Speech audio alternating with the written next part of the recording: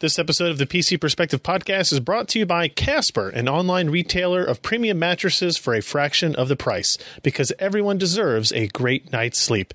Get $50 off any mattress purchase by visiting casper.com/PCPer and enter code PCPer.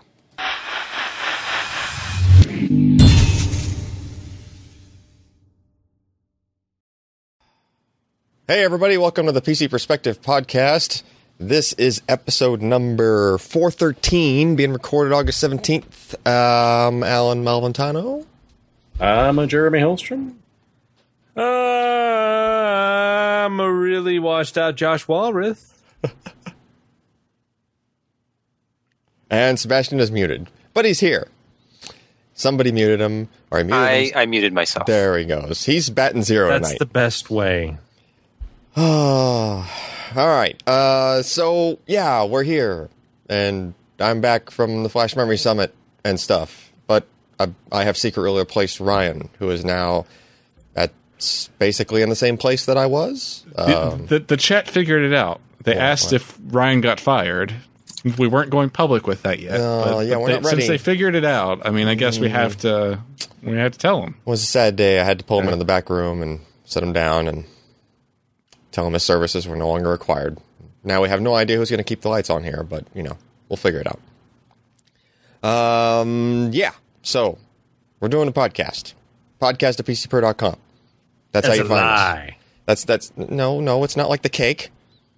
It's podcast at PCPer.com. It's look up when you're talking. Well, I'm looking at the notes. I got to look at the notes. But you should look at the camera and memorize the notes. You're like a SAS guy where you take one look around the room and you memorize everything. Yeah, Jason Bourne, I am not. Sorry. Or at least but you're a nuclear engineer. Nuclear engineers can only memorize the contents of very large technical manuals and then regurgitate all of them. Not just look around them. We look around the room, we're clueless. We can't even find the things that we're supposed to be controlling. Well, that makes me very happy to have such a well-trained nuclear navy. They're really good with their books. And, you know. When something screws up, theoretically speaking, we should have no nuclear accidents whatsoever with this training. Yeah. When something screws up, they know exactly what color book it is in. Yes. Luckily, they're all black. So, all right. Yeah, PCPer.com/podcast, Twitter.com/Ryan Shroud is the boss, who's not here. Twitter.com/PCPer is the other place where you find the stuff posted that we're talking about. We have, there it is. We have a spam list. Wait, not a spam list. PC Perspective mailing list. That's where you would have gotten an email letting you know that we're doing the live recording of this show. If you were subscribed. If not, well, then you probably should subscribe. And the only things we send out there are just those sorts of things. Like, hey, we're about to stream something really cool in the next couple of minutes. You might want to check it out. That sort of thing. Also, we are on Patreon. This is something that helps us keep the lights on and stuff. So, you know, if you like what we're doing, please consider contributing to our Patreon. I cannot read the changes to the Patreon live on the show because I am not the person that those emails go to. But, you know. Ryan will be reading them anyways. He will read them. He will just be at the event he's at, and he will just stand up and just start reading aloud vulgar. And then he'll do plenty of face palming. So you know, try to make him laugh. Yeah. He's something traveling, really horrific to him. Yes. He's working. Just make him chuckle when he looks at his phone. Yes. You should label or something. Your new product sucks, and he'll say that out loud in the middle of the brief where he's at. Zen is a lie. The Zen is a lie. Yeah, stuff like that. Yeah, you know. All right. Anything from you guys before we get into the week in the review? Apparently, Jeremy, his lower third says Josh Walrath. Sweet. Oh, God. No, it says Sebastian Peak. It's Josh Tech. Even worse. Well, I like it. Sebastian, then. Well, Josh Tech is taking over. Yeah, who is Sebastian, then? Go to Sebastian. Oh. I'm seeing Josh double. Full of Sebastians. Oh, okay. That's much better. Well, we needed more. Not really, Everything's coming up, Sebastian. Yeah. We needed more Thank you, Sebastians. Jeremy. I mean, you know, everybody can use a few more Sebastians. All right. First up, review. Lee Garbett did a Cooler Master Box 5 mid-tower case review, which actually looks pretty cool. Although I sadly have not get to read this review yet. But I know somebody who has. Oh, but have you? Yes. Hopefully, one of you guys can bail me out. Sebastian. It looks pretty cool. I read the review. It's kind of your now standard fully open interior mid-tower enclosure. It's got a huge side panel window. Look at that space. There's a lot of room in there. It's got a lot of room. I wouldn't say that there's anything that especially stands out about the design. It's a very basic kind of understated design, which I like. It's very much in the vein Does of it like have space for optical drives? Hey, look, it's the No, master. it's not. It's the master box. What? Box? It's a Cooler Dude. Master box. Yeah. Cooler Master box.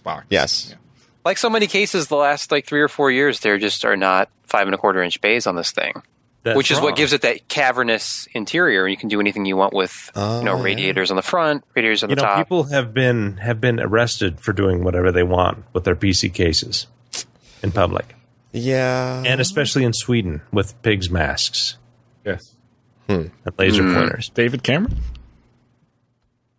David Cameron. It might have Ryan been once reenacting did something. unspeakable things to a HP Blackbird 002 enclosure, I believe. It has sort of a beveled 2001 Space Odyssey monolith design going there. Yeah. They just added a bevel. And even though it's not real big, it's just a mid-tower, as you can see, but it still supports eATX motherboards. It's got plenty of width on the inside.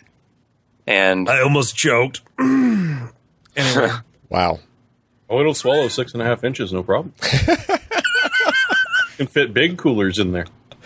so you're coolers. saying You're talking that about you coolers. could Okay, put a good. 5 1/4 inch in, but it just rejects it offhand. you could put it in, but I don't think you'd really be able to feel anything. There's a few chat room comments that I refuse to read, but are amazing. I feel like we're losing this, but basically, it's a very nice, affordable mid-tower design that has good airflow. Lee did not do any benchmark testing, so I can't give you exact numbers on how well it did as far as temperatures, but it has a mesh front panel, so it's not going to be the quietest design. In designs like this that I've tested, you get great airflow, but a little bit higher noise. So use quieter components in this thing, you'll be fine. But okay storage room. It had a little bit knocked off the final tally because it only comes with a limited number of hard drive bays, and there are these optional SSD bays that you need. Yeah, well, There's only one included, so you'd have to buy separately a couple more SSD brackets if you wanted to put more SSDs on the inside. But That's kind of annoying. Yeah, but Yeah, you're so going to give it go the silver award. M.2 from here on out, right? Who needs SSDs when you got M.2? Well, that's true. And gigabyte I boards guess. is free. That's I would true like also. to look at the price on this to see. Because if this is like $80. $100 case, I think it probably should have come with them. But if it's like $80, $69, then Let's see. $80? It is $80. That's not okay. bad. So I can kind of see that. I mean, I've seen that from Fantex will include 1 or 2 when they have space for 3. It just bothers me when you have stuff that has an extra couple of accessories that it doesn't come with initially, especially if it's something like a case, because I tend to go several years before needing to upgrade the case, and chances are, when you did want to use that extra bracket later on for some expansion or something, then it's oh, now I have to find the EOL product that, that they don't have the stock brackets for anymore and are impossible to find. So it's just, 3D that's what printing Gorilla is the Tape future. yeah, I guess. Oh, God. Hey, for structural stability, is it ribbed? For whose Did pleasure? Ryan stand on it? No, Ryan did not stand on it. Actually, it looks like on Amazon it's only $69. Oh, even better. That's pretty impressive. That is pretty good. So we're getting into that territory where I can see why it wouldn't have everything with it. It's got one exhaust fan. It looks like that comes with it. So just kind of what you'd expect for that. Why is that funny? How many exhausts It's only do you got a need? single exhaust port. So that's the Masterbox 5 mid-tower enclosure from Cooler Master. Glad we read Read that the review one at PCPer.com. All right. Next up, Ryan, who is still missing, unfortunately, hasn't shown up in the past 10 minutes. NVIDIA Pascal Mobile. Apparently we have... I can't find the answer to the question. I did not ask the Echo anything, and yet it could not find the answer to my question. That's why. It's a good thing, too. So GTX 1080, 1070, 1060s, all showing up in a gaming or mobile platform near you, apparently. I know they backed up. Didn't they back off on the core count on some of these, or let's see. No, that's interesting. The 1060. The mobile 1070 has more cores than the desktop 1070 At a slightly lower clock. at a slightly lower clock, which might maybe make it like the same performance, or maybe depending on the game, like beat the desktop part. I think that would be the intention of using the 1070 brand for not the identical chip.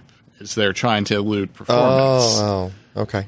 That's arguable whether that's very legitimate or not, because it's not straightforward. If you say it's a 1070, you would expect it to be a 1070, but you know. Although I think compared to the desktop parts, I would suspect the mobile parts didn't overclock as easily.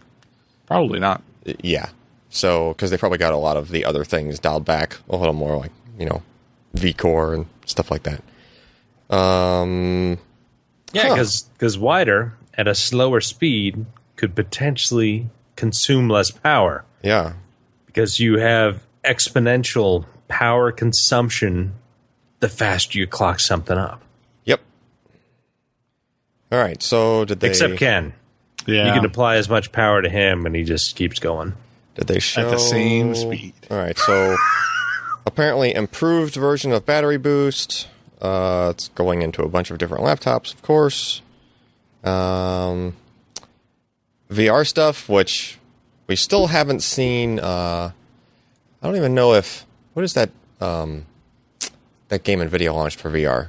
The Circus one. The Funhouse? Playhouse? Yeah, Playhouse, Funhouse. Whatever. Yeah, Funhouse demo or whatever. I guess They launched it. I guess that's using the SMP, I the multi-projection don't remember. thing. I would hope so, since that's like, I would hope that's the first thing to use it, is the thing that actually came from the company. But I haven't tried the Funhouse demo on Pascal hardware yet. Yeah. I've tried it on a 980. It was still good, but I imagine the detail probably cranks way up when you run it on Pascal. So we'll probably leave most of this Pascal mobile stuff to Ryan because he was just at the editor's day. So when he's back next week, should be able to give a better understanding of what's new. And I think he has a laptop in him that he's doing performance testing on, and maybe a little more in-depth of a review. So this is a thing. It's coming. It looks like laptops are just starting to ship. I think MSI and then Gigabyte, we had news posts up for the announcement of their machines. Yep. I mean, they're just squeaking in under the back to school. Yep. And then there's Yeah. that beast of an Asus OC edition, or was that the desktop part in that one? So do the back red lights. Are those like heat emitters that you touch them and you get branded? Yeah, for it's life? glowing. They're just glowing red because of the heat. It also makes It's it go hot. faster. Yeah. They're brake lights. Just stop. Every time you quit a game, the brakes come on. All right. Well, speaking of gaming laptops with Pascal, MSI updates gaming laptops with NVIDIA Pascal graphics. Gee, as if we didn't see this one coming. All right. So you can get those laptops with 1080, 1070, 1060.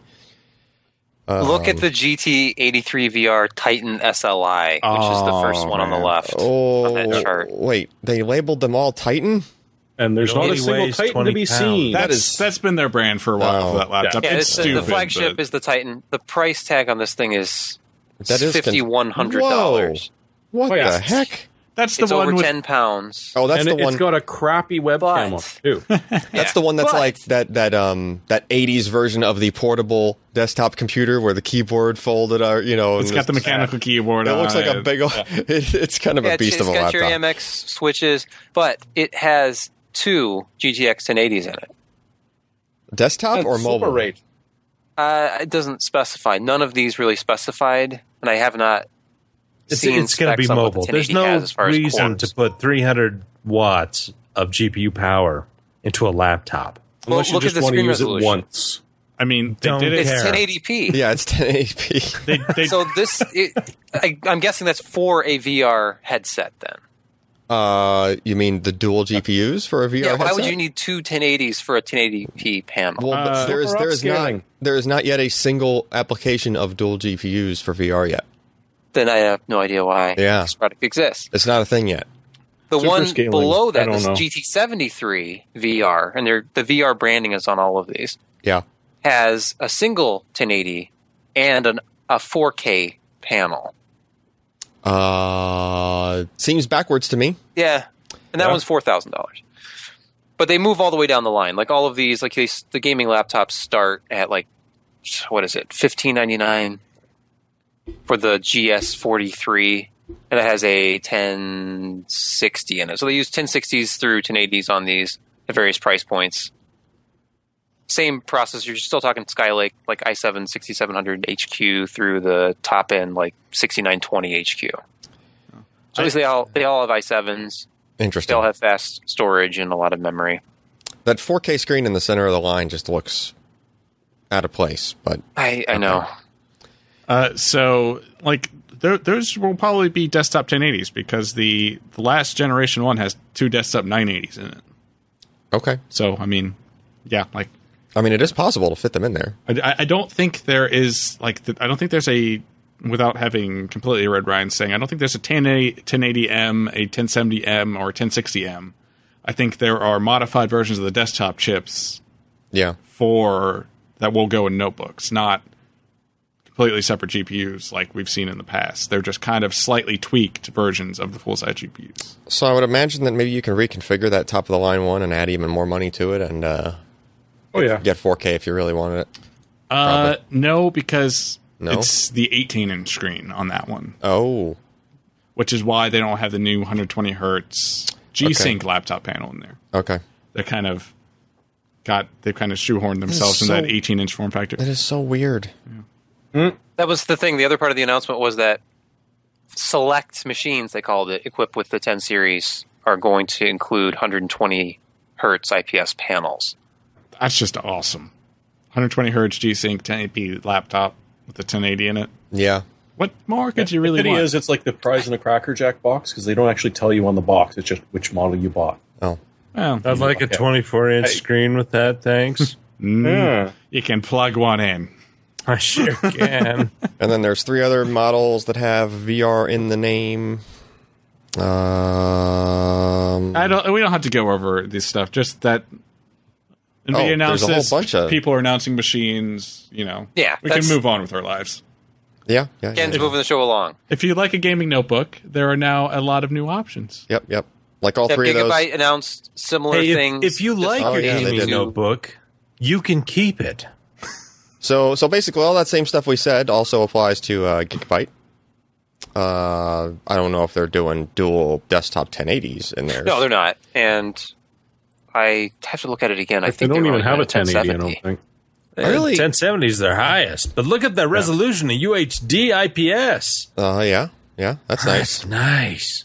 And not on the list, but EVGA, that ST17 notebook they have, they also updated that to a 1070. So it looks like MSI and probably Asus are going to be aggressive and do a 1080. And a lot of other people are going to be doing like 1070, 1060. I'm sure just for space, heat, battery life concerns. Yeah. Yeah, it's interesting because the old EVGA laptop only had a 1080M in it. They didn't actually put the desktop one in there, so it's good to see like the full mobile-ish variant of the 1070. There's got to be a better name for this. Yeah, we need some sort of clarification on that. It's very confusing. I got it. What if they put mobile at the end of it so that we know it's the mobile-specific part? Or shorten mobile to like M. Just put like the letter M after the... It's crazy That talk. could work. That could work. Lucid Mew in the chat said that there is an Asus with SLI 1080s and 4K. Different model. I wonder if it's that water-cooled one. It might be. Maybe. It might be. Has that one ever really gone on sale? Yeah, it did. Okay. Yeah. I'm sure a couple of crazy people bought it. Probably. Okay. So, So, next up. Next. 10 nanometer CPUs? Well, why not? That's pretty cool. I know, it's like the next big jump. You know what I'm saying? ARM's doing it, huh? Well, not only is ARM doing it, Uh-huh. but Intel's fabricating it. Well. It's like a match made in hell. Yeah, it really is. Well, you know, maybe for the guy who was doing the Intel roadmap 5 years ago, it is a match made in hell. I mean, that's it. As much as Intel has been trying to push into the mobile space with low power, small parts, and then did they smack themselves in the face? Like literally, did they just walk out of that meeting going, "What the hell just happened?" I think economics just kind of bent them over and paddled them. Yeah, because here's the deal: Intel really wanted mobile, ultra mobile, like sub 1 watt, 500 milliwatt type products with terminal envelopes, and they were never able to deliver a product that people wanted to buy. Certainly, they had things that kind of competed well, but they were fighting against an environment that had been built up for decades around ARM products. And certainly, while smartphones have not been around since, 2005 were some of the first ones, and then iPhone in 2007, Intel ignored all of that. Even though Apple came to them and said, hey, can you make a SoC that can do this, this, and this?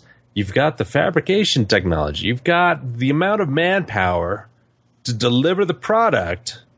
And Intel said, you know what, that's just not matching the prices that we really want to sell at. And boy, that was kind of a watershed event.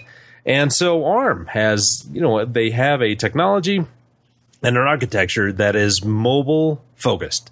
x86 is a great architecture. I mean, certainly in the end of the 90s, before we went to 64-bit, people were complaining about the inefficiencies of x86, but they've done so many things, rotating registers and expanded registers with x86 64, and all of these, this kind of semi-RISC architecture where you've got CISC on the outside and then a RISC essentially core, things breaking up into micro ops and macro ops. It's become a high performance, really good architecture that is kind of powering the world, but shoehorning it into, did I say shoehorning? We were just going to skip over that. Yeah, we can. Shoehorning it into sub-milliwatt envelopes is problematic. And I know that me saying problematic is problematic, but it's true. Because there are certain hurdles that you've got to take to be able to put this architecture into that kind of envelope. And Intel did a pretty good job, and they had the process technology to really kind of push this. But in the end, the cost, the power efficiency, the battery performance, even with an advanced process node that they were able to throw at it, they were not able to get market share that they were hoping to. And so earlier this year, they just kind of cut off mobile. I mean, this ultra mobile, sub 5 watt envelope out. And they just kind of ceded that market to ARM and its partners. So really, what do you want to do? You've got all of these mega fabs that you're producing as many CPUs as you can sell, but you've still got excess capacity. And if you have to shutter or mothball or power kind of down a fab, it costs a lot of money to the bottom line. And so logically, what do you think? Well, I could either just lose this money, or I could sell some of the space to these guys who are actually competing in the mobile market and charge them money for every chip that I produce for them. I can get a cut of that. And even though I'm not directly competing and I'm not getting the sweet margins that I do from the CPU side on the desktop and laptops, I can still get a cut of that pie. And a cut of that pie is better than nothing. And so Intel and ARM came out yesterday, I believe, that ARM products are going to be produced on the Intel Foundry Group's 10 nanometer HGM process, HSM, I can't remember HPM. which. HPM. And so first products are going to be they will start production in the first quarter of 2017.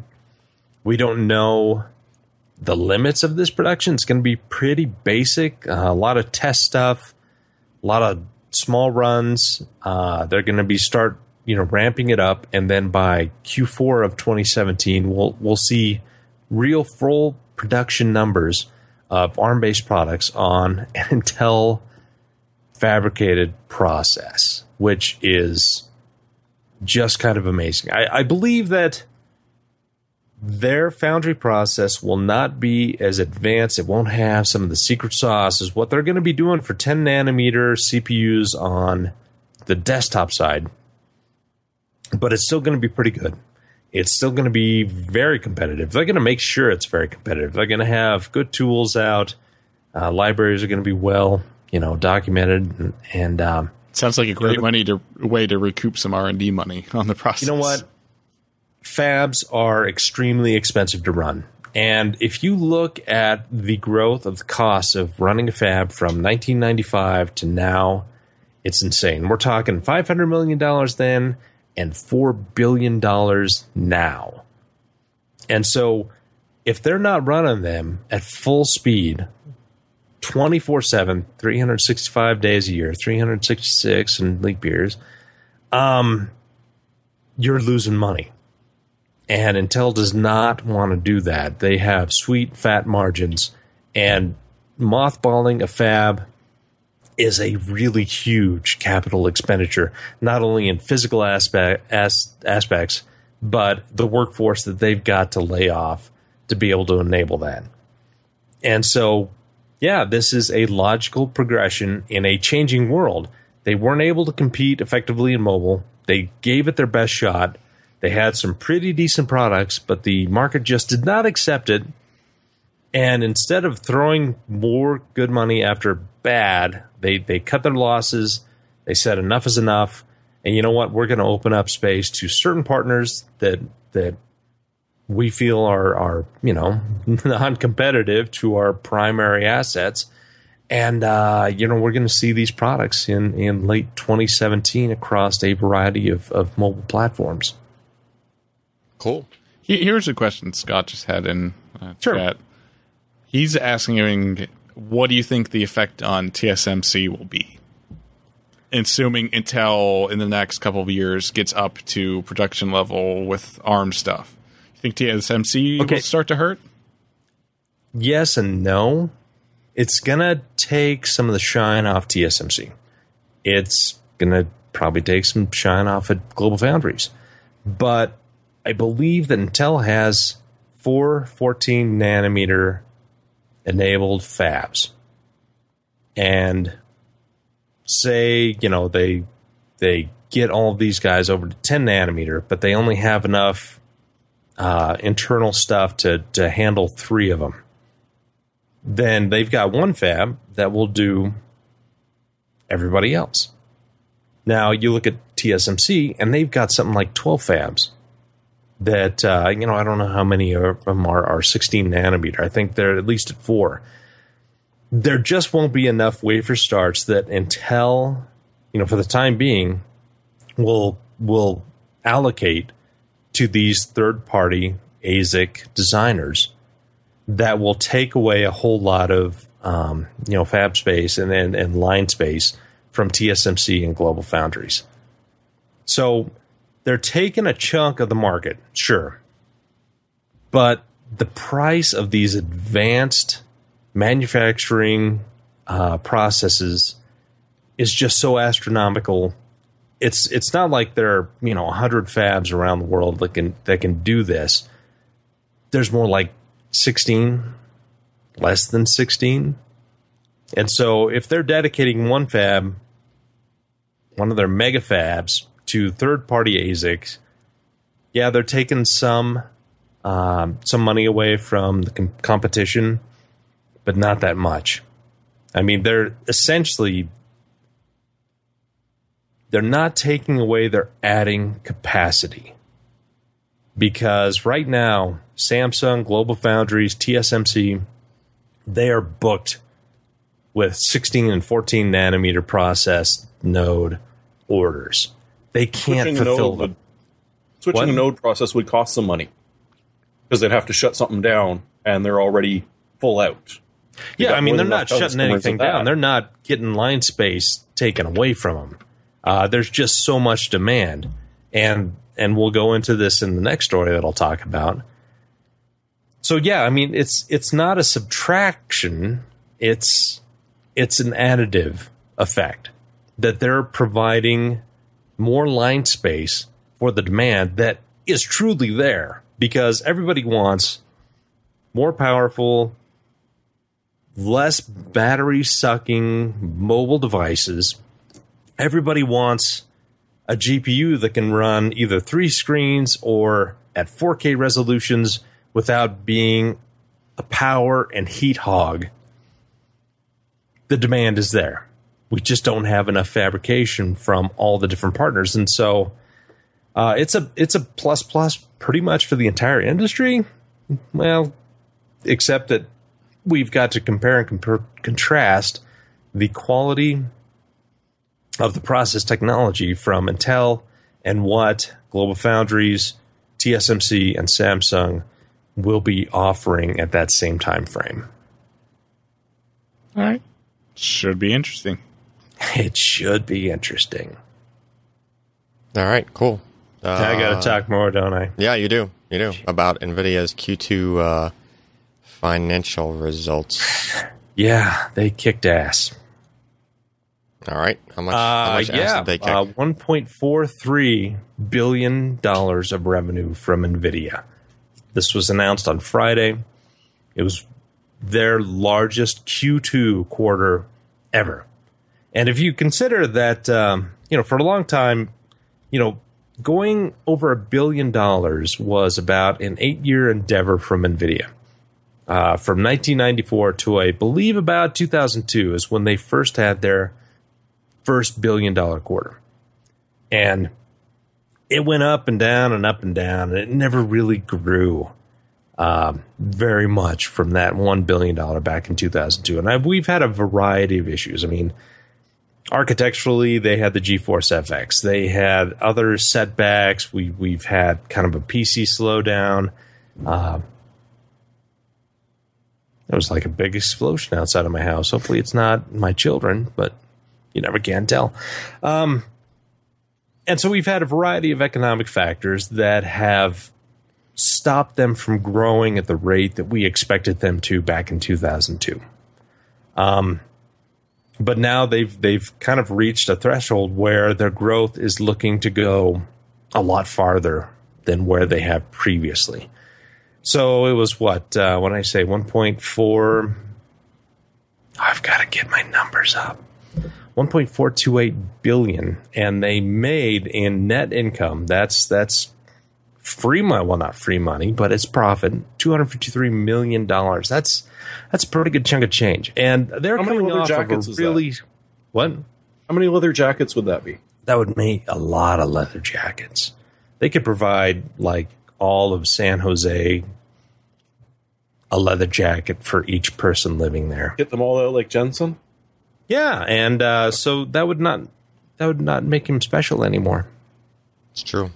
Yeah, but anyway, compare that to Q1 2017, which is their funky financial calendar, which is off from the real time calendar that pretty much everybody else uses. It was a big increase in both revenue and net income. And you can see diluted earnings per share was a big jump up. And take a look back at Q2 of 2016. I mean, that's $300 million more that they made without kind of any new products. I mean, certainly Q2 did introduce us to the Pascal architecture. and it was shipping, but we really don't know how much of an impact that had on their bottom line. It's going to have, a decent amount, but is it going to be 300 million?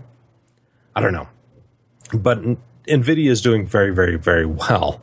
And especially compare and contrast that to AMD, which is, they're at about $1 billion of revenue, and they ship both GPUs and CPUs. So they're obviously doing something really well. Make as much fun of the management as you want. They're keeping things on an even keel. They're keeping their debt in order. They continue to hire more people that provide real resources to the company in terms of design and engineering. And, they're just kind of like going through the roof. And we look at their Q3 expectations, and it's $1.68 billion, which is the biggest quarter, if I'm correct, that NVIDIA would ever have. If they reach these expectations, then there's no reason why they shouldn't. They're shipping plenty of Pascal parts, not only to the consumer market, but they've started with the professional market. Their P100, it's in limited production now, but it is actually, we've seen them sign off to an AI group. One of the first rack mount servers that had a bunch of these P100 graphics, processing chips in them. So they're doing well. There's no if and or buts about it. They've got a $250 million revenue on 1.428 billion for the quarter. They're doing well. Now, the other thing I talked about, and something you may want to read about, is they're looking to move away from TSMC as their primary supplier and possibly doing more with Samsung. Now, I talked about this quite a bit in the article and compared and contrast Samsung's process to what we potentially see going on with Global Foundries, what AMD has experienced with that particular process, their 14 nanometer, LPP, low power plus, that they've been using, and talk about yields, how that process is moving along in Global Foundries. So you should read that up. Some interesting speculation there, but it looks like that in the second half of this, we're talking November, December, we may start seeing advanced parts from NVIDIA utilizing Samsung fabs. So that's kind of an interesting change. Cool. Yeah. Hey, everybody. I'm Ryan Shrout, cutting in here to make sure we give credit where credit is due to our sponsor for this week's episode of the PC Perspective Podcast, Casper. That's right. We all know Casper. They are the online retailer of premium mattresses at a fraction of the cost. They revolutionized the mattress industry by cutting out the cost of dealing with resellers and showrooms and passing the savings on to you guys. And we have the ability to pass more savings on to you with coupon codes as well. So that's obviously important. Casper mattresses are obsessively engineered. They combine a couple of technologies, springy latex foam and supportive memory foam. So you get the best of both worlds there. Just the right amount of sink and bounce, as they like to say. It's a breathable design, helps you regulate your temperature through the night. I have a Casper mattress. I love it. I was sleeping on it just today after a red-eye flight, actually. And the best part about it for me is these types of mattresses, you don't notice when somebody else gets out of bed. If the dog gets up and walks off the bed to go downstairs, I don't have to worry about it because the springs are not bouncing around and jostling me on the other side of the mattress. They understand the importance of truly trying out a mattress that you really spend like a third of your life on. And really, this is the important part here. You get a 100-day trial period with free delivery and painless returns. That's right. After 100 days, if you don't like the mattress, if you feel like it's not for you, you can send it back. I don't think that will be the case for you, but you have that flexibility and that option. That's pretty impressive. Casper mattresses are made in the USA. You get free shipping and returns in the US and Canada. And you can get a Casper mattress for $500 for a twin or $950 for a king size. And those are actually really good prices already. But we can save an additional $50 if you go to casper.com/PCPer and use offer code PCPer. That's casper.com/PCPer. Use promo code PCPer. Terms and conditions do apply, and we thank Casper for their support of the PC Perspective podcast. Thanks, guys. All right. I think this is the last. No, wait. That's news. We're into the news. We made it through the reviews and editorials. Sweet. So Sebastian newsed up some water-cooled GTX 1080 goodness. Right, Sebastian? Yeah, this is Corsair did this before with the 1080 or the 980 Ti. And it's similar to MSI's, what was it, the Seahawk? Yep. So it's a joint venture. I think it's an MSI video card with a Corsair H55 cooler, just like they did with the 980 Ti. So if you're familiar with that product, this is the same cooler, just with a 1080. The price, I think it's just under $800 for this with the cooler. $750. Okay, Yeah, it's a little bit $750. pricey. So definitely a price premium, but as their little graph shows, they're promising much higher sustained boost speeds. But I'm sure that might be the case with almost any high-performance aftermarket cooler. So your needs may vary, but if you liked their products before, as far as, I know EVGA does this too, the hybrid cooler setup. I think both of these designs use a fan still. It still has a shroud that looks like the stock cooler shroud, and it still uses a fan for the VRMs. All right. As a quick teaser, I see the box containing one of those in the office. So This Corsair one? I do. Nice. I do. Yeah. So stay tuned. Yep. All I right, don't cool see deal. anything. Nope. Aww. Josh doesn't have anything. Poor Josh. All I've got is 2 children, a wife, and a dirty floor. And no 1080s that are water cooled. And none of them are water cooled. None. Well, thank goodness, because that'd be gross. Okay, so a few things from Flash Memory Summit that I apparently had not written up by the time you guys were podcasting last week. Supermicro had some pretty cool stuff on display there. They were showing some. The key here for all these chassis was how many. Look at those 40 millimeter fans. Yeah. Those things Yep. sound like jet turbines. All 16 of them. Or like my wife when I tell her she can't go to Bloomingdale's. But I have seen in a lot of these cases lately that they've kind of smartened up on like actually throttling, like putting those fans on some sort of a controller to where they're not spinning at however many 15,000 RPM or whatever speed they have to go.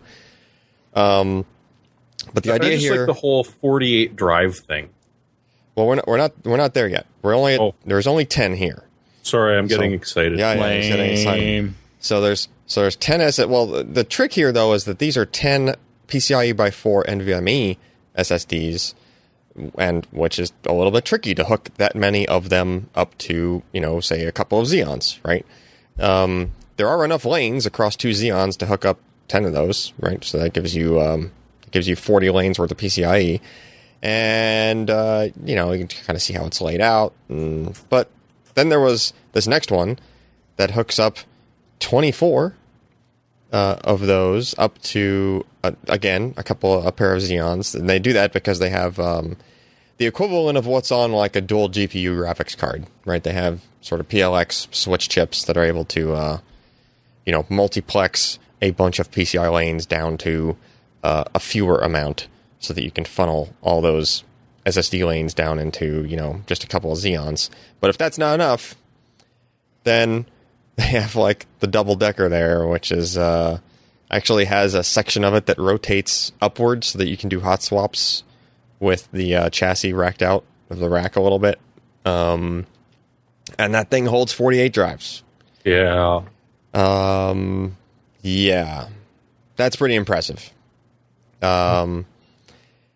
So if you were, realize that in that case, for that system, you are saturated in your amount of throughput you can do by basically almost all of the lanes on 2 Xeon CPUs. Like, you're just saturating the heck out of those poor processors.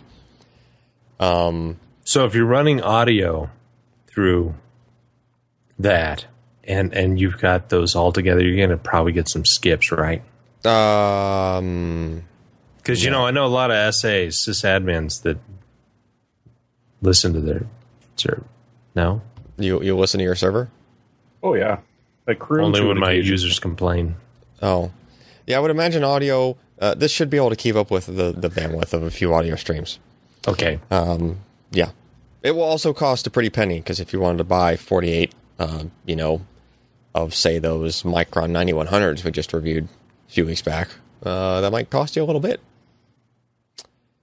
You know, but you can get those things in 3.2 terabytes apiece. But aren't you worth it? Oh, yeah. 3.2 terabytes times 48. That'd be nice. Hey, U.S. Navy and NSA could afford it. I don't even think those guys are using that stuff. It's the They're Navy. using 2 terabyte spinning drives. It's the Navy and the DoD. Everything. Yeah, they're still using spinning drives probably. It's, oh well. But they got this really expensive BitTorrent server set up in the back. Yeah. If one NVMe SSD connected to a by 4 link wasn't enough, how about if you connected 4 of them to the single by 4 link? So Liquid, LIQID, showed a few things that were kind of sprinkled all around the expo hall of Flash Memory Summit there. At Toshiba, they were showing some Toshiba Enterprise M.2 parts that were put into these 2 different Liquid, like 2.5 inch and a half height, half length products. But then over at Kingston, they were showing, like, they're going to put their name on these things and build them, but they're actually going to be the Liquid things. They're showing what's possible with both of them. And so they had 2.5 inch. So this is the same form factor as like that Micron 9100 that we tested. However, this one has no problem saturating PCIe 3.0 by 4 because there's actually 4 M.2 SSDs in there and a PLX chip. The catch is that they are not rated. So, like, it's going to present to your host operating system or whatever it is you connect it to as 4 drives. Just that went through a PLX chip, right? So you'll see 4 M.2 SSDs connected to your system, and then however you want to RAID them, or if your software can talk to multiple drives at the same time, that's fine. That's on you. Like, tying them together is the responsibility of the user, basically. However it is you want to tie them together. So the U.2 part is only 4 lanes of PCIe. However, they have a half height, half length part that is also a by 8 connector, and that guy. It's got a lot of caps on it. That's to help with power loss and whatnot. But Or when you lick it to see if it's still running. Yeah. Well, I mean, there's only 12 volts on them, so you only get Tasty. You only get tingles like a 9-volt battery kind of thing. You wouldn't get that much of a charge out of it. So that guy looked like it was able to do pretty well as well. I mean, 1.3 million IOPS.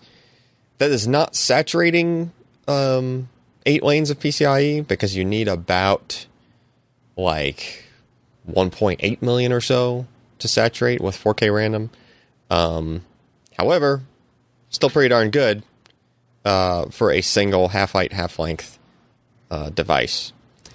So Kingston's obviously going to be going after enterprise, like their enterprise ARM. You're not going to expect like a consumer, Kingston HyperX Predator, Yeah, just slap a HyperX logo on that thing and sell it to. Yeah, I don't think that's what they're going for. I think they're just. But at the same time, like, Kingston's trying to sell me something for my data center. Really? Kingston does a lot of business in data center, like 2.5 inch SATA SSDs. Yeah, no, they do, but just branded like a system, like Dell brings you or HP brings you, I could sort of accept. But like, yes, here's Kingston HyperX server for you. I mean, I don't think they would be going after that kind of market unless they thought that it would stick.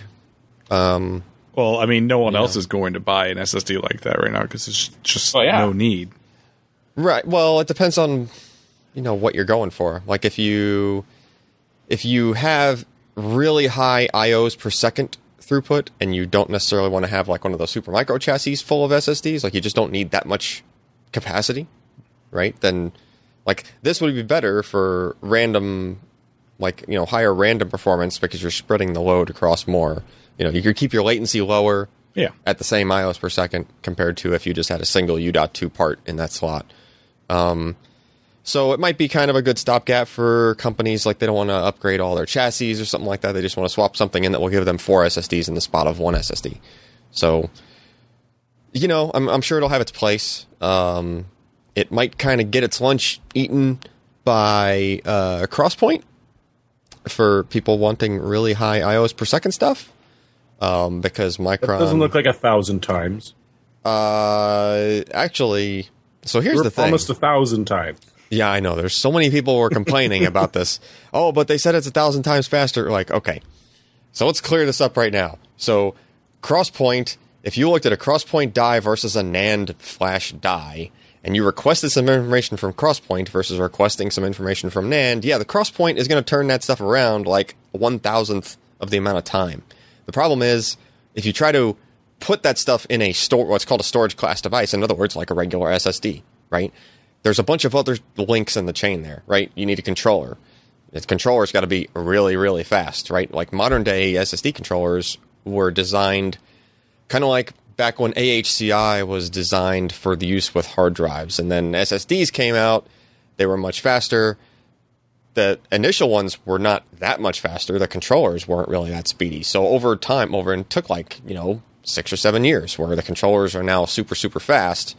But they're only fast enough to handle NAND stuff. Like, you're going to design your controller around NAND stuff. You're not going to design your controller around something that is as speedy as RAM or close to the speed of RAM. Because, RAM is designed to be accessed just straight from the CPU and vice versa, right? The CPU is designed to handle, just ask the RAM for stuff, get it back really fast. So when you have a bunch of other links in the chain there, the other things are going to lead to a slowdown. Despite that, if you look at this demo, you have to realize that at Q depth of 1, and it applies to this too, but like a P3700 and even a Micron 9100 here, at a Q depth of 1, the IOPS performance that you get is actually really, really low, right? We're talking like 10 or 20,000 IOPS because there's just not enough. Like, one request is just going to go to one of those flash dies on the SSD. So even though you have a bunch of parallelism within the SSD, if you're only asking for things one at a time, it can only go so fast, right? Because you're still waiting for a latency. You're still waiting for NAND to do its read operation, which does take some time. Crosspoint at Q depth of 1 goes over 300,000 IOPS. And it saturates PCIe 3.0 by 4 with only 4 commands ahead. So it only gets to Q depth of 4, and it's already saturated its interface. And that's at 900,000 IOPS. Over 900,000? Oh, yeah.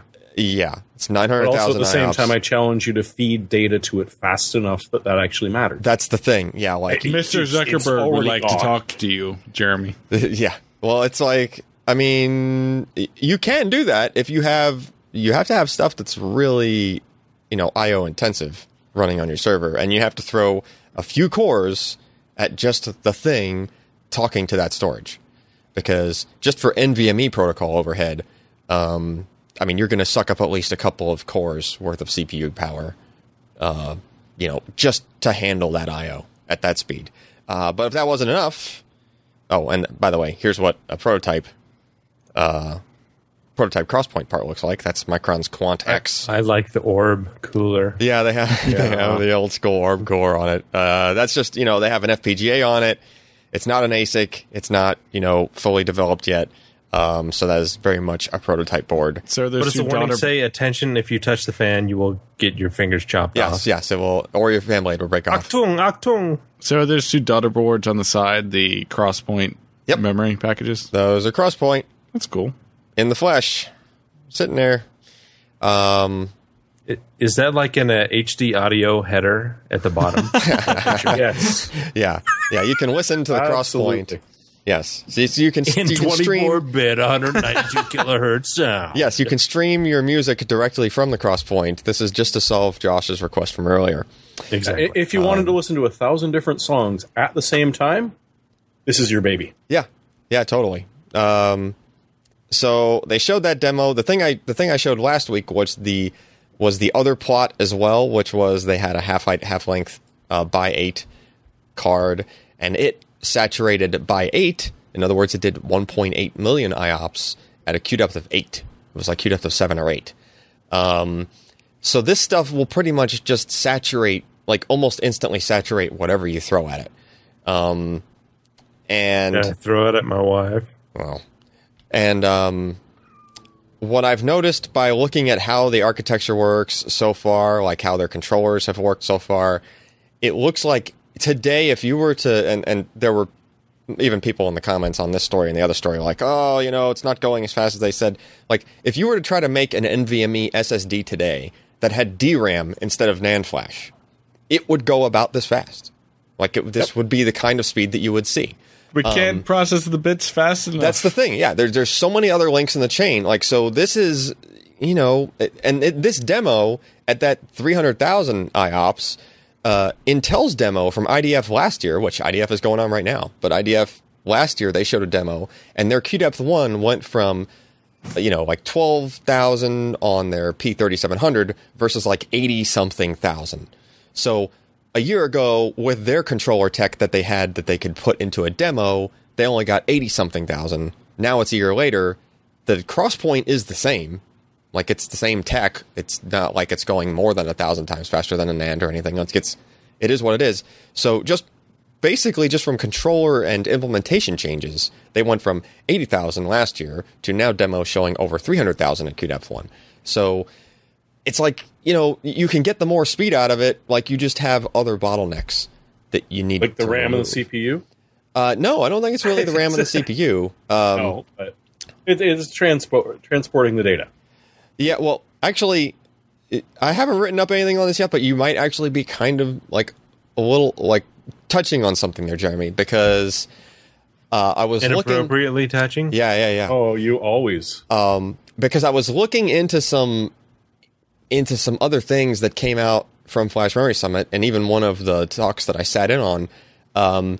It's getting to the point where that speed is so fast when you have like a Crosspoint device. If you think about how you request something from storage, like within a modern kernel and like a modern NVMe driver, you ask for something, and then the assumption is that it's going to take longer, like it's going to take long enough to where it's silly to just wait for it. So what happens is you ask for it, and then, the CPU can go on and do other things, right? And then it waits for an interrupt to happen, and then the interrupt happens like, hey, your data's ready. And then CPU diverts its attention back to the NVMe driver and then, gets the data and does whatever else it needs to do with it. So that's just like interrupt-based storage. And interrupt stuff has been fine since like the hard drive days, right? Because hard drives took a really long time. So the assumption was, well, I'm not just going to sit here for like 10 milliseconds and just like stop everything I'm doing and wait for the hard drive, right?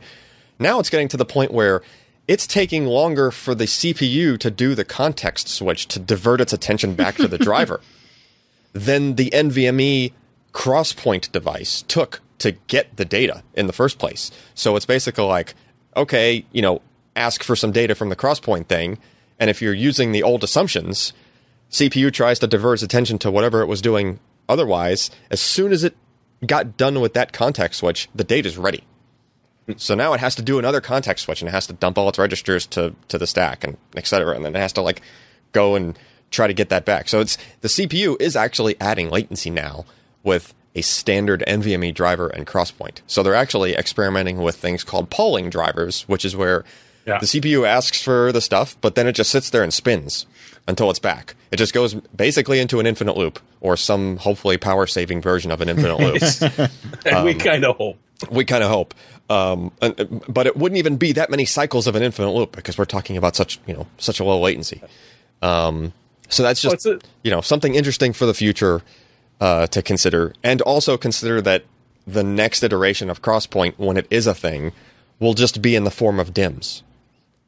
So it'll just be DIMMs that the CPU can speak directly to. You'll have to have some BIOS tweaks for the system for it to handle it more as storage and partition it more as storage than just as directly as RAM that the CPU, would access as RAM, because you don't want to talk to Crosspoint as if it was RAM completely, because you can actually still burn the stuff out. But that's what the little software is for, to prevent that from happening. Yeah, I mean, you'll have kind of sort of some kind of a storage stack, something to manage it a little bit more like it's storage, but it won't be, the interface will be much faster, and it won't necessarily have an NVMe layer that needs to go through. It might be some other kind of layer.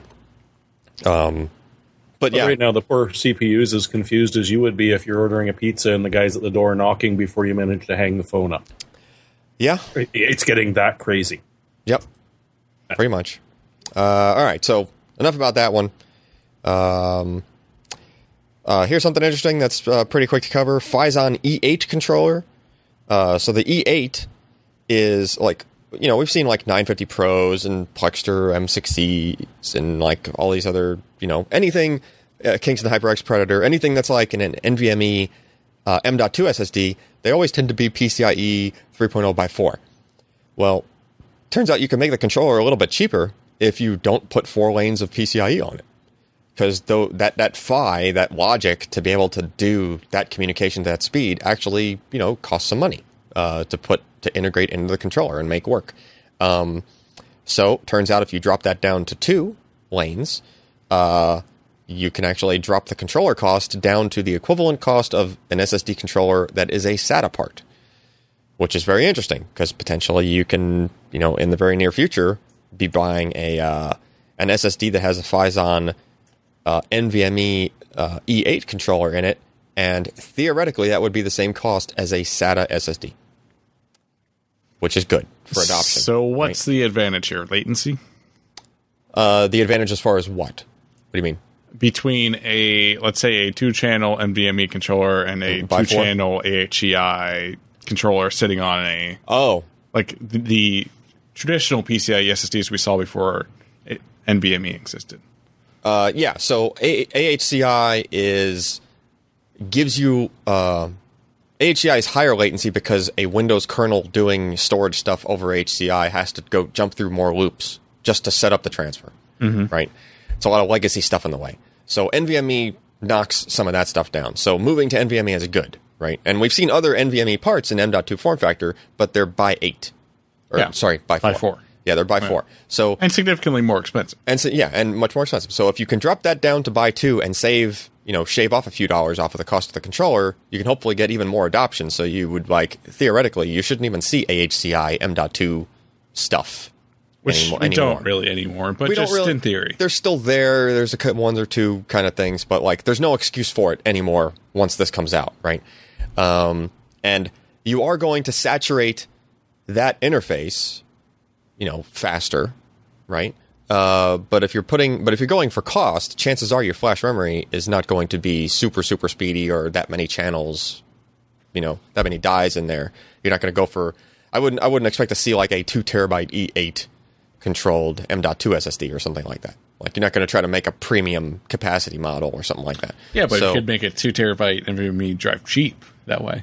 Maybe you could. Well, no, because once you get up to that high of a cost, you're paying more for the flash, and the controller is a very small percentage of the cost. Yeah. Right. So knocking a few dollars off the cost of the controller on, say, 250 gig M.2 part, right? That starts to make it cost competitive, and maybe even cheaper than like a 950 Pro or anything else for that matter. Which is cool, right? It's good. It's just more adoption of better things, moving forward, basically. And we need more competition. We need things to drive down the costs of the 950 Pros. Honestly. The more cheaper NVMe M.2 things that launch, the more Samsung and, the makers of the higher performing parts will have to drop their price to compete. Even if they had higher performance, you're just going to have more people just moving towards the cheaper stuff, which still performs decently. All right. What's this? I don't know. What is it? 3 gigabyte version of NVIDIA's GTX 1060. Oh. Has 128 fewer cores. Interesting. Yeah, so they went for a trim, and they got a little off the tip, too. Ouch. Okay, so it looks like Did they have a Mohel do some design on the silicon? He's a PM. Mm-hmm. I didn't even know there was going to be a 3 gig version of the 1060. That is the part of the news here. Yeah. Yep. Yes. Okay. And it's still 6-pin. So not just that it's going to have fewer cores, but that it is exists. a thing in the first place. From this slide, it exists. I mean, well, is that maybe something that will be exclusive to overseas as a part? Because, like, this slide is in another language. Yeah. My conjecture was that it would be an OEM product. Okay. Yeah, but why? They don't usually talk about OEM products in this sort of, like, with this sort of slide. Yeah. Right, I agree. Maybe it's a retail product. Maybe it'll be at Best Buy. I don't know. Yeah, But maybe. we've seen this before. Like, remember the GTX 660? And there was another version of the 660 that actually had the same number of cores we're talking about here is 1152. And there was a product that was like in between the regular 660, which only had 960 cores, and then the 660 Ti. So it was like this weird in between product. And instead of going with a naming like back in the 500 series era where we had the 560 Ti 448, which I actually owned. I forgot about that stupid. Which was a naming cut down convention. 570, but only very slightly cut down and less cut down than I guess the 560 Ti was a different chip or something. But And then there were just sometimes weird product names. there were some times where they actually like went up or met themselves in the middle between two things, like the 480 Core 216 or the 460 Core 216 or whatever. Really, this should be a 1060 0.5. LE 1152. TSX QM. Yeah. But the other weird thing is that none of their products have 1152 CUDA cores. Yeah, that's true. This not is anymore. not something we've seen with Pascal. So I mean, this is probably just, a binning thing? Like, they have some parts coming off the line that just don't have 1,280 cores that are good. So they're just like, well, let's just introduce this other SKU that has... and chop half the memory off at the same time because some of it's buggered. Well, yeah, you might actually... It can be an addressing thing, too. Not just an addressing... No, not really that. I don't think there's an addressing thing related with if you just trimmed a few more cores off, but there is probably binning for the memory controller. Yeah. Right? Which would also do it. Parts of the memory controller that Or are not it's just functioning. cheaper to put 3 gigs of memory on a board than 6 gigs. True, that too. But by probably a not insignificant amount. And, well, for a lot of games, like if you're getting a 1060... You're probably not running like the high-end games that need a whole lot of VRAM. So I mean, you shouldn't be running anything. You should be running 1080p at high quality settings, probably. Yeah, so, 3 gigs should be plenty. For a 1060 in the first place, you should be playing at 1080p. Mm-hmm. Yeah. So, like, I think it would work. You know. Maybe you should be playing at... No. What? Sorry. I have a joke when they come out with the 1050. It's fine. Oh, okay. 1050p. Okay. Anything else on that before we move on? Well, I guess we'll see what form that ever takes, if any. Yeah. Might just get shoved in a couple Dell machines and we'll never see the light of day. That's true. Maybe it's a low profile version of the card. But those kids will be able to play Minecraft at blazingly fast FPS. In VR. Speaking of VR. How'd you like that segue? Yeah. So IDF 2016, which is where Ryan is currently camping out at, untethered VR and AR experience is promised from Intel in the form of Alloy, which is interesting. Intel Two learned different VR metals is popular. pressed together, not with consent. So I saw a picture of this and it had a cord, and I was like, well, what's the cord for? But I guess it was just to output the video to... Is he picking up the Stanley Cup? A really badly formed Stanley Cup. Badly rendered Stanley Cup. He's actually reenacting a scene from Ghost. Well, that explains the spray on his face. He's doing he's doing CNC whatever lathe turning of a but part, where's Demi? like within a VR. Yeah, I don't know. This was the image that they referred to as the money shot. The money shot is that you can see his hands, or this was the money shot? This was That the was money the money shot? Oh, well, they did One refer led to to it the as a money next. shot. Okay, yeah. I mean, you can see that. So the idea here is that they are... What was the name of that thing that you can get for Macs that would see where your hands were and stuff. It was like Leap Motion. Yeah, Leap Motion. That's not just for OS 10. That's for Windows. Okay. Well, I mean, I know you can use it on both, but like when they advertised it initially, it was like, you know, they were always showed it connected to an iMac or whatever. So it's stuck on my head. But like, so is this essentially that, or is it just using a webcam? Because it looks more like a camera. Looking at the hands. Probably using RealSense, if I had to take a guess. So because they put all that money into that thing. Yeah. It's probably not Kinect, so I'm going to go with RealSense. Okay, so it tracks your hands. And look at the masking. Look at how sharply it looks like rendered those hands appear. It looks like making a point cloud out of stereo cameras does, actually. I guess. Yeah, you know. It could be the glare from his. You can only have so much processing power. Yeah, so they're tracking their hands from the headset. So in theory, you don't need controllers. Okay, that's fine. But what kind of hardware they got in this thing? Do they say anything about that? I doubt they did. Because what would Intel possibly put in here?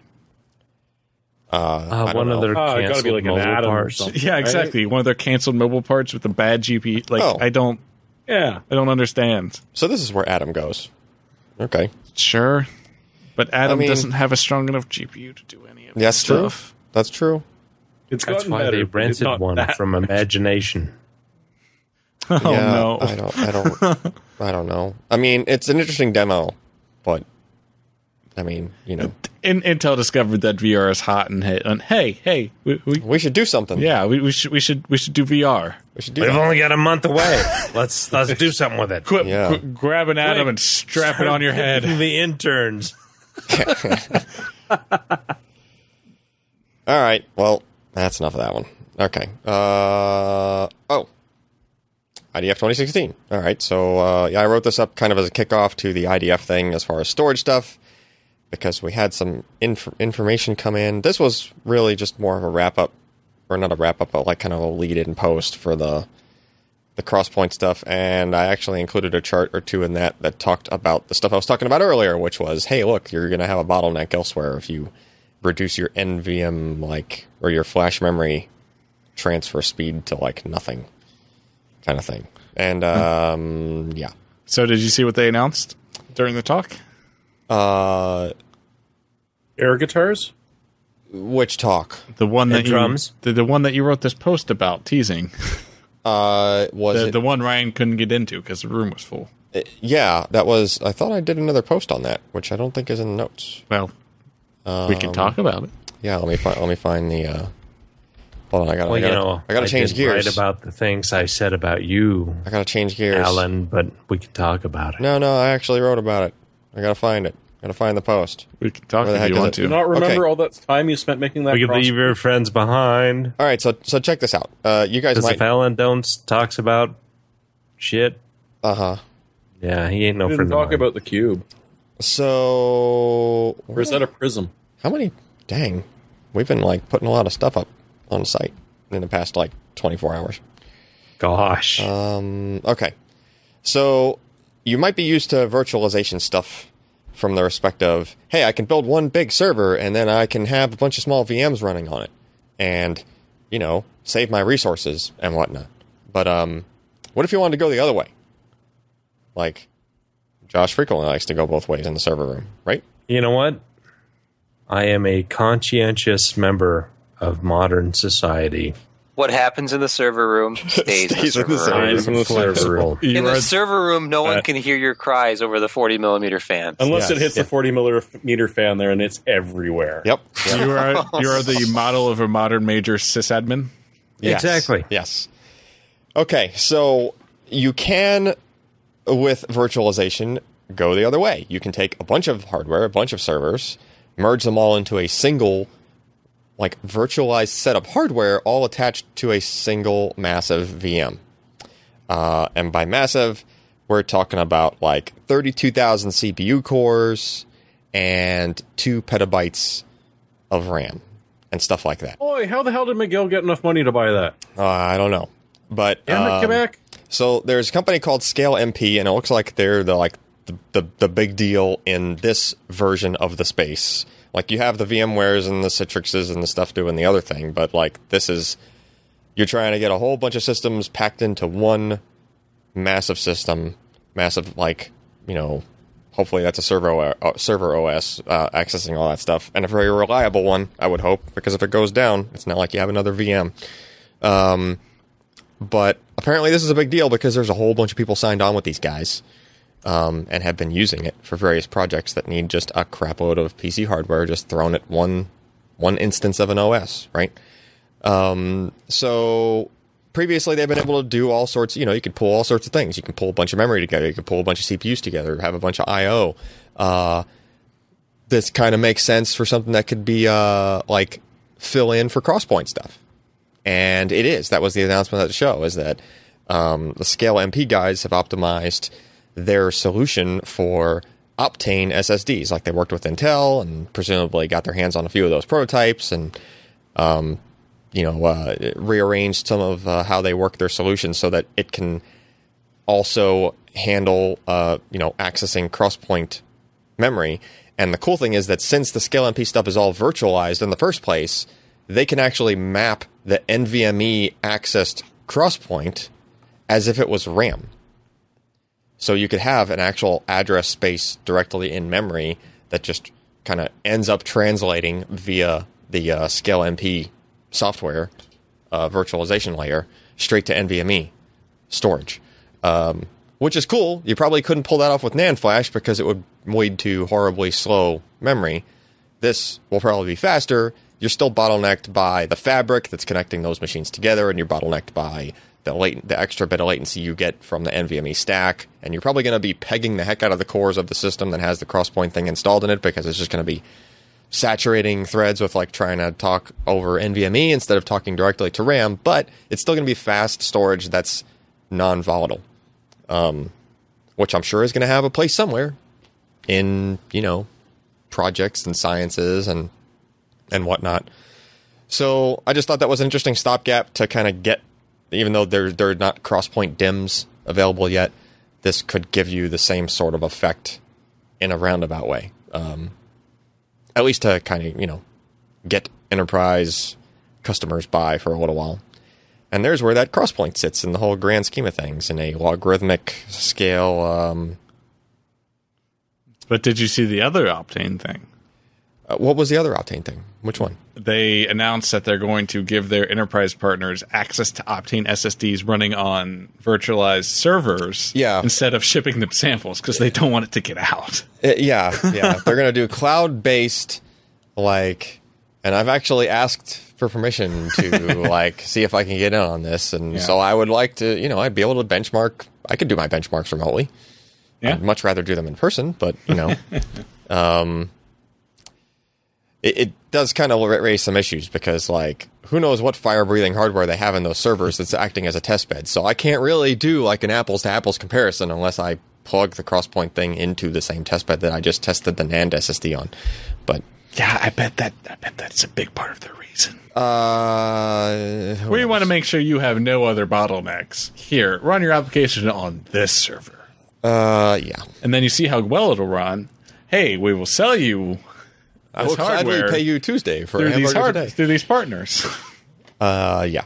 Anyway. How many people get the Popeye reference with that anymore? Some of us still do. Yeah, some. I don't know. Okay, enough of the storage stuff. Skyrim is not done with you yet. Someone added a... No, that's Jeremy's pick. Oh. Enderal. Did I just get to the picks? Which sounds like a really nice suppository. Hold on. Wait. Did we run out of news? Yes. We ran out of news. Oh, well, then I guess hardware software picks of the week. Okay, Jeremy, go. Skyrim. Sure. Sorry. Yeah, so you call that a mod. No. This is an 8 gig full conversion from a bunch of German developers that did one for Oblivion that you might remember if you're old enough to have actually enjoyed Oblivion, which was Nehrim. So you get more of a Germanic storyline, background, skill sets are a little bit different. I think more like CD Projekt Red because it's sort of very different from American fairy tales and such. And it's free. They did it in German first. They finally completed the English translation, full voice acting and everything. It's really better than the original German, though, wouldn't you say? I guten Tag. Yeah. But apart from that, as you can just see from that screenshot, it's a wee frickin' bit different. Just a little. So, free, if you got Skyrim on Steam. I kind of mentioned, like, it hasn't been tested for the 879 mods that are the default install for most people now. What it does do is create a separate install folder, so it sort of duplicates. So, uninstall Skyrim, unmod it, put it back, put this in, and then get, your mods, as I mentioned, the Thomas the Tank Engine, although I personally prefer Randy Macho Savage for my dragons. That's just me, though. Josh? All right. Next up. You may not notice this, but there's a sale going on at Origin. You can get Battlefield 4 for $5. Yeah, it doesn't have any of the extras and, Damn it! Do I have to $5? Do I now have to make an Origin account just so that I can have this game somewhere for $5? Don't do Sure, why it. not? No, I will not. you Good. don't. I won't even do it Or for that. Mass Effect, or Star Wars, or... Nope. Still With not how even many gonna, free games they've got out, I'm surprised you don't have an Origin account yet. I don't. They do offer some really nice free games now and then. It's true. Well,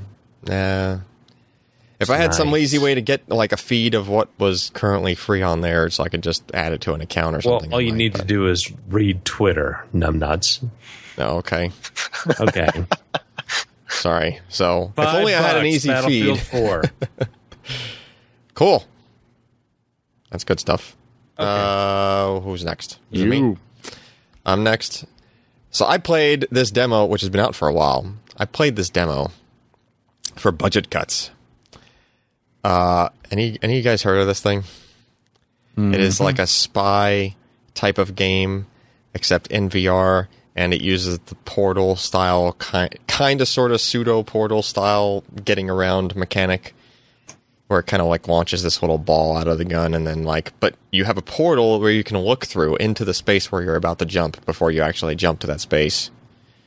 But just the whole thought of this game, it's still only a demo. They don't have the final version out. And in my opinion, that game needs to be out yesterday because holy crap, this game is so cool. Just the fact that the first time I had to go into a safe or something, I actually had to crouch down because the safe was under a desk. And I was like, oh, okay. So you actually this is probably the thing where people watching you play the game probably think that you're playing a spy game because you're just doing all this kind of spy kind of stuff. You're actually throwing knives sideways and in the game it's these robots that are trying to get you. But yeah, it's just such a freaking cool game. And you can play through the demo in a matter of maybe 10 or 15 minutes. But I ended up playing through the demo 3 times because it was just so cool. And I was like, okay, yeah, this is really badass VR stuff. Anyway, they say the release date is just 2016. I imagine probably in time for Christmas. Hopefully, probably maybe a little sooner than that. I don't know. They got my money whenever it does come out. Definitely.